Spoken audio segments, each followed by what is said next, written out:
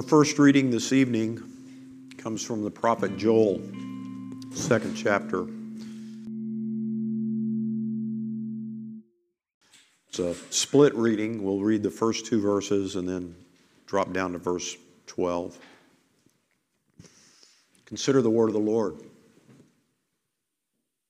Blow the trumpet in Zion. Sound the alarm on my holy mountain. Let all the inhabitants of the land tremble, for the day of the Lord is coming.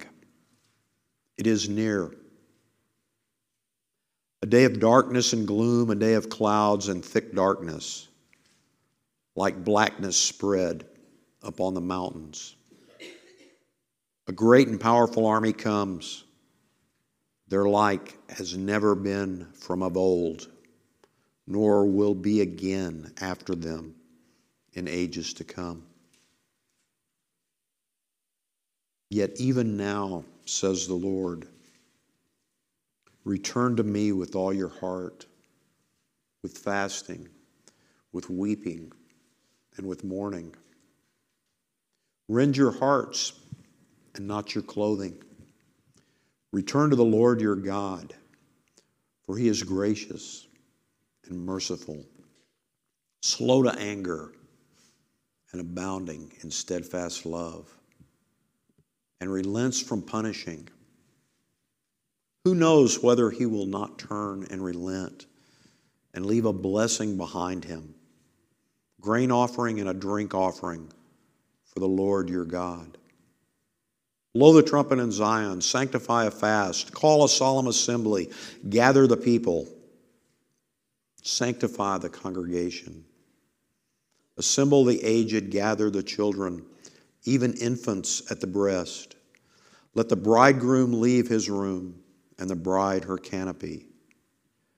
Between the vestibule and the altar, let the priests, the ministers of the Lord, weep. Let them say, spare your people, O Lord, and do not make your heritage a mockery, a byword among the nations. Why should it be said among the peoples, where is their God?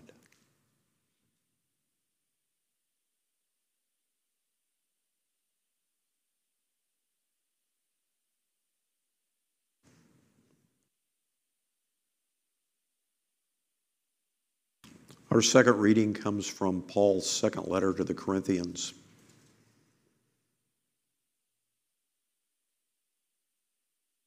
We entreat you, on behalf of Christ, be reconciled to God. For our sake, he made him to be sin who knew no sin, so that in him we might become the righteousness of God.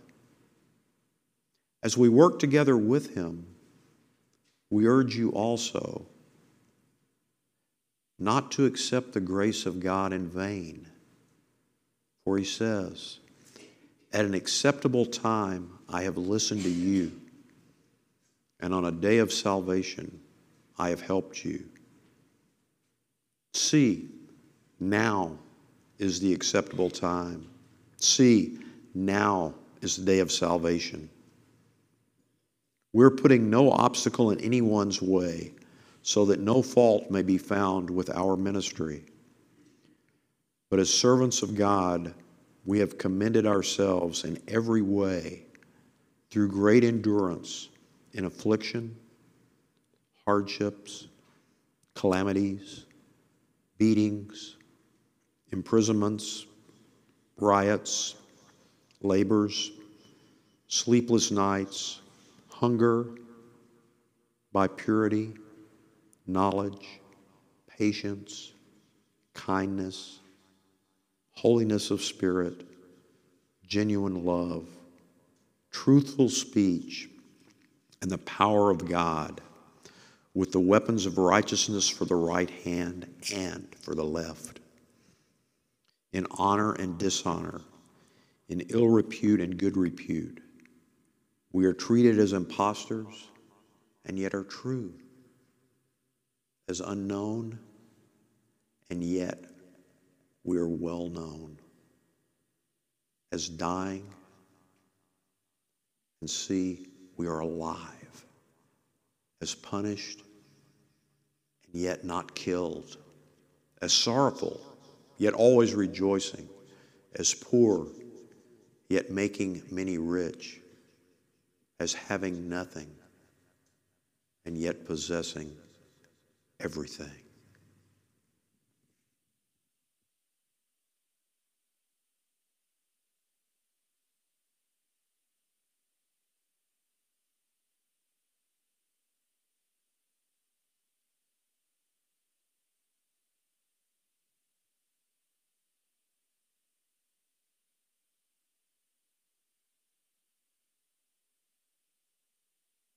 Now we'll read some of Jesus' words out of Matthew chapter 6, which is part of the Sermon on the Mount.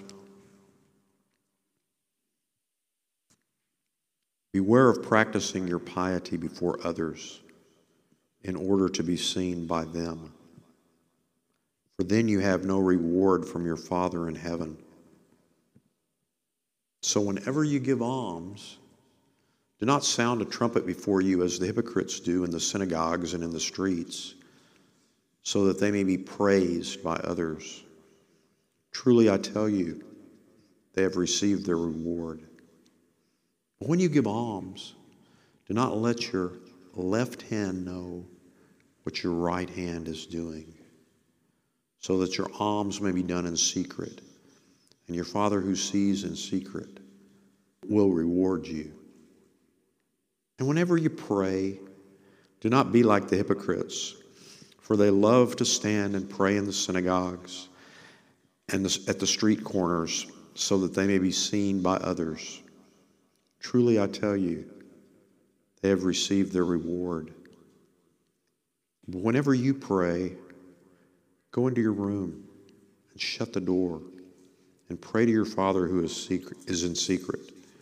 And your Father who sees in secret will reward you. And whenever you fast, do not look dismal like the hypocrites, for they disfigure their faces so as to show others they are fasting. Truly I tell you, they have received their reward. But when you fast, put oil on your head and wash your face, so that your fasting may be seen not by others, but by your Father who is in secret. And your Father who sees in secret will reward you.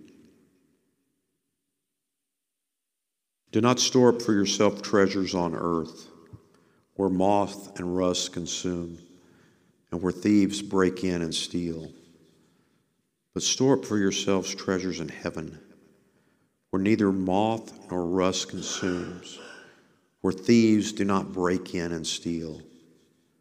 For where your treasure is, there your heart will be also. Word of the Lord for the people of the Lord.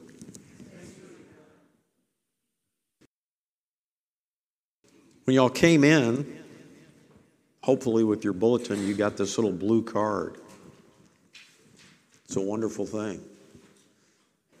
The reason they call us Methodists, it was a pejorative term, because the folks that looked at John Wesley and his group that started out this particular movement in Christianity had a method for doing everything, right? And these were the questions that each person in that group ask of themselves daily. We, in our current tradition and in other sister traditions, we have the Walk to Emmaus, Cursilio, Encounter with Christ, Kairos, some other things we do. And all of those ministries have a similar thing where when they get together for their reunion group, they gossip about their neighbors. But no, they're supposed to, when they get together for their reunion group, they're supposed to go through the questions, right? And say, when was I closest to Jesus this week? and those sorts of things. And when did I feel farthest away? Which is a modernization, but I would challenge all of us during Lent, during the 40 days before Easter here, particularly, to concentrate on these and just ask yourself, what a difference. I mean, I truly believe just the group of people gathered in this room tonight, if we would all really have the vision of God's kingdom for all of us and went about it and intended to do it with that attitude and followed what it said here, I think we'd see a change in this community. There are enough of us in here to do it, you know. And I know we'd see a change in this congregation, right? For sure. You know, I trust you can all read and you all have them. You know, I just wanted to point out a couple of them. I like the first one there. You know, am I consciously or unconsciously creating the impression that I am better than I really am? In other words, am I a hypocrite? John Wesley didn't mince any words, did he? So that's pretty good. And then there, am I honest in all my acts and words, or do I exaggerate? Wow. And then I wonder what would happen if we all really did number 11. Do I pray about the money I spend? Anyway, I challenge us to this. Now, Lent got started in the early church. In the early church back, it really came into vogue about the 4th century. And in those days, if you wanted to be a Christian, you went through discipleship. I guess apprenticeship we'll use for is a good term for discipleship. For 3 years. For 3 years. Someone took you under their wing and discipled you. And the last 40 days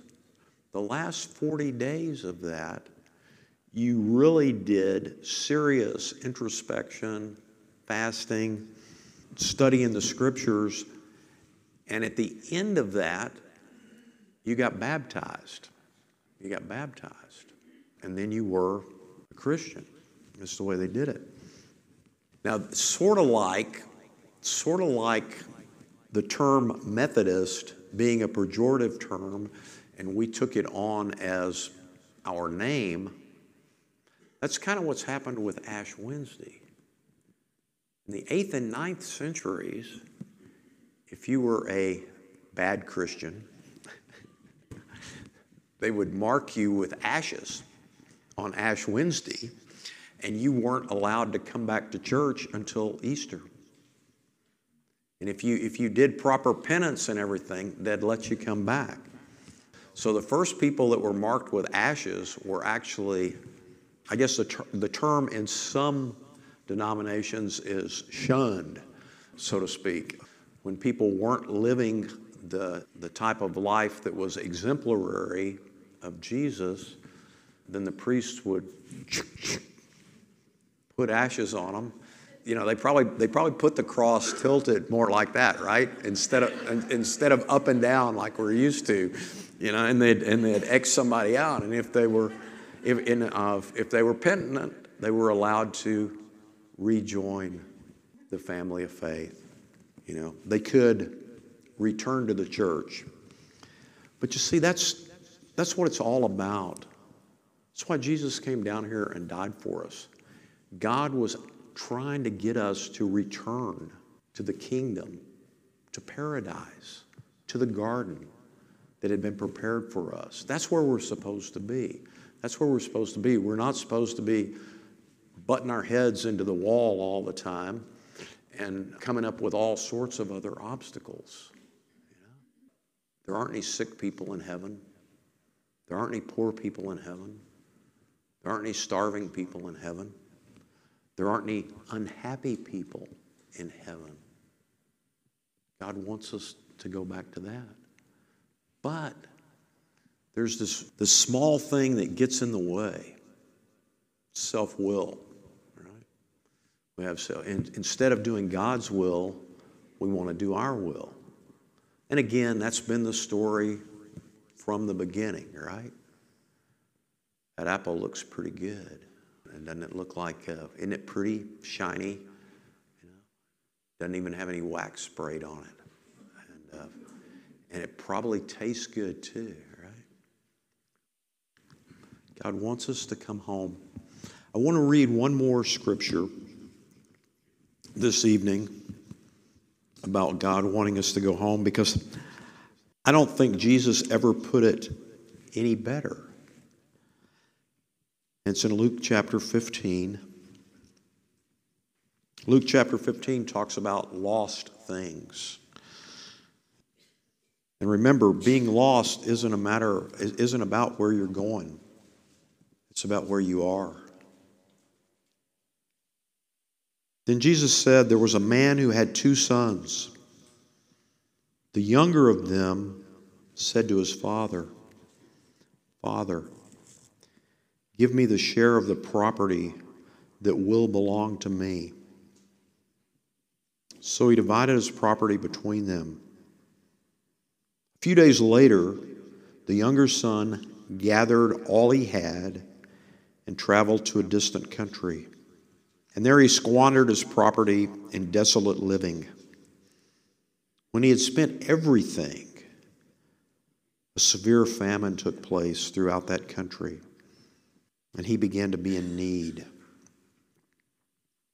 So he went and hired himself out to one of the citizens of that country, who sent him to the fields to feed the pigs. He would have gladly filled himself with the pods that the pigs were eating, and no one gave him anything. When he came to himself, he said, how many of my father's hired hands have bread enough to spare? But here I am, dying of hunger. I will get up and go to my father, and I will say to him, Father, I have sinned against heaven and before you. I am no longer worthy to be called your son. Treat me like one of your hired hands. So he set out and went to his father. But while he was still far off, his father saw him and was filled with compassion. He ran and put his arms around him and kissed him. Then the son said to him, Father, I have sinned against heaven and before you. I am no longer worthy to be called your son. But the father said to his slaves, quickly bring out a robe, the best one, and put it on him. Put a ring on his finger and sandals on his feet, and get the fatted calf and kill it. And let us eat and celebrate. For this son of mine was dead and is alive again. He was lost and is found. And they began to celebrate. Now the elder son was in the field. And when he came and approached the house, he heard music and dancing. He called one of the slaves and asked what was going on. He replied, your brother has come, and your father has killed the fatted calf, because he has got him back safe and sound. Then he became angry and refused to go in. His father came out and began to plead with him. But he answered his father, listen, for all these years I've been working like a slave for you, and I've never disobeyed your command. Yet you have never given me even a young goat so that I might celebrate with my friends. But when this son of yours came back, who has devoured your property with prostitutes, you killed the fatted calf for him. And then the father said to him, son, you are always with me, and all that is mine is yours. But we had to celebrate and rejoice because this brother of yours was dead and has come to life. He was lost and has been found. See, we're just like that. We're just like that younger brother, right? We've got everything. God's given us everything, as the scripture says, for life and godliness. We'd rather eat pig food, right? Until we come to our senses. And that's what Lent is about. It's an opportunity for us to come to our senses and to return to God and His kingdom, to deny ourselves, to die to ourselves and to our ways, that we might live in the kingdom of God. You know, Jesus says there, He says what? He says, when you do your alms, don't let your left hand know what your right hand's doing. You know, give freely. This passage in Matthew, Jesus is showing us how to come home, how to return to our senses like the prodigal did. How much is enough, right? How much is enough? I think we've all got enough. Most of us have way more than enough. But there are a lot that don't. God wants all of God's children to enjoy the kingdom. And then He says there, when you pray, I would challenge all of us to pray more for others in the world. Don't pray so much. I think all of us should refrain, especially during Lent, from praying for ourselves. Pray for others. Pray for others, you know. That's what Jesus did. That's what Jesus did. That's what He taught us to do. And then it talks about fasting. And there are all types of fasts. I just look at it this way. What can you do? What can you put aside? What can you deny yourself about that will make you a better apprentice of Jesus? A better apprentice of Jesus. You know, you think about it. Again, Jesus is the example. He set it all aside. He set it all aside. Everything we see, it tells us in Colossians, was created by Him, right? God used Jesus as the mechanism to create what we see around us, you know. He laid it all down, you know. Just like He told Pilate, which we will read here as we approach Resurrection Sunday, just like Jesus told Pilate, He said, you know, if I'd have wanted to, I could have had bunches of angels come and just wipe out your puny soldiers, right? Jim's translation. But He didn't. He didn't, right? He put His will aside to do God's will. And when we do these things, like Jesus was telling us, and we do that, you know, we free ourselves. We free ourselves from the burden of trying to please other people. That's a heavy burden.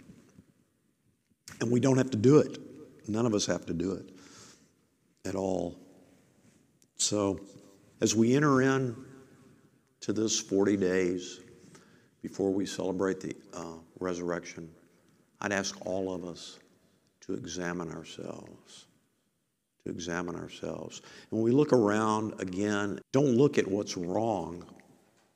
Find what's right and work with it. Find what God is doing for good in this world and go along with it. Go along with God. See, because self-denial is really just giving up your right to do what you want to do, right? That's what it is. And when we give up our right to do what we want to do, we can do God's will. If we're doing God's will, it's a piece of cake to love God and love our neighbor, right? It's a simple thing to do. So let's consider that tonight as we continue our worship and as we enter into this holy time. Amen?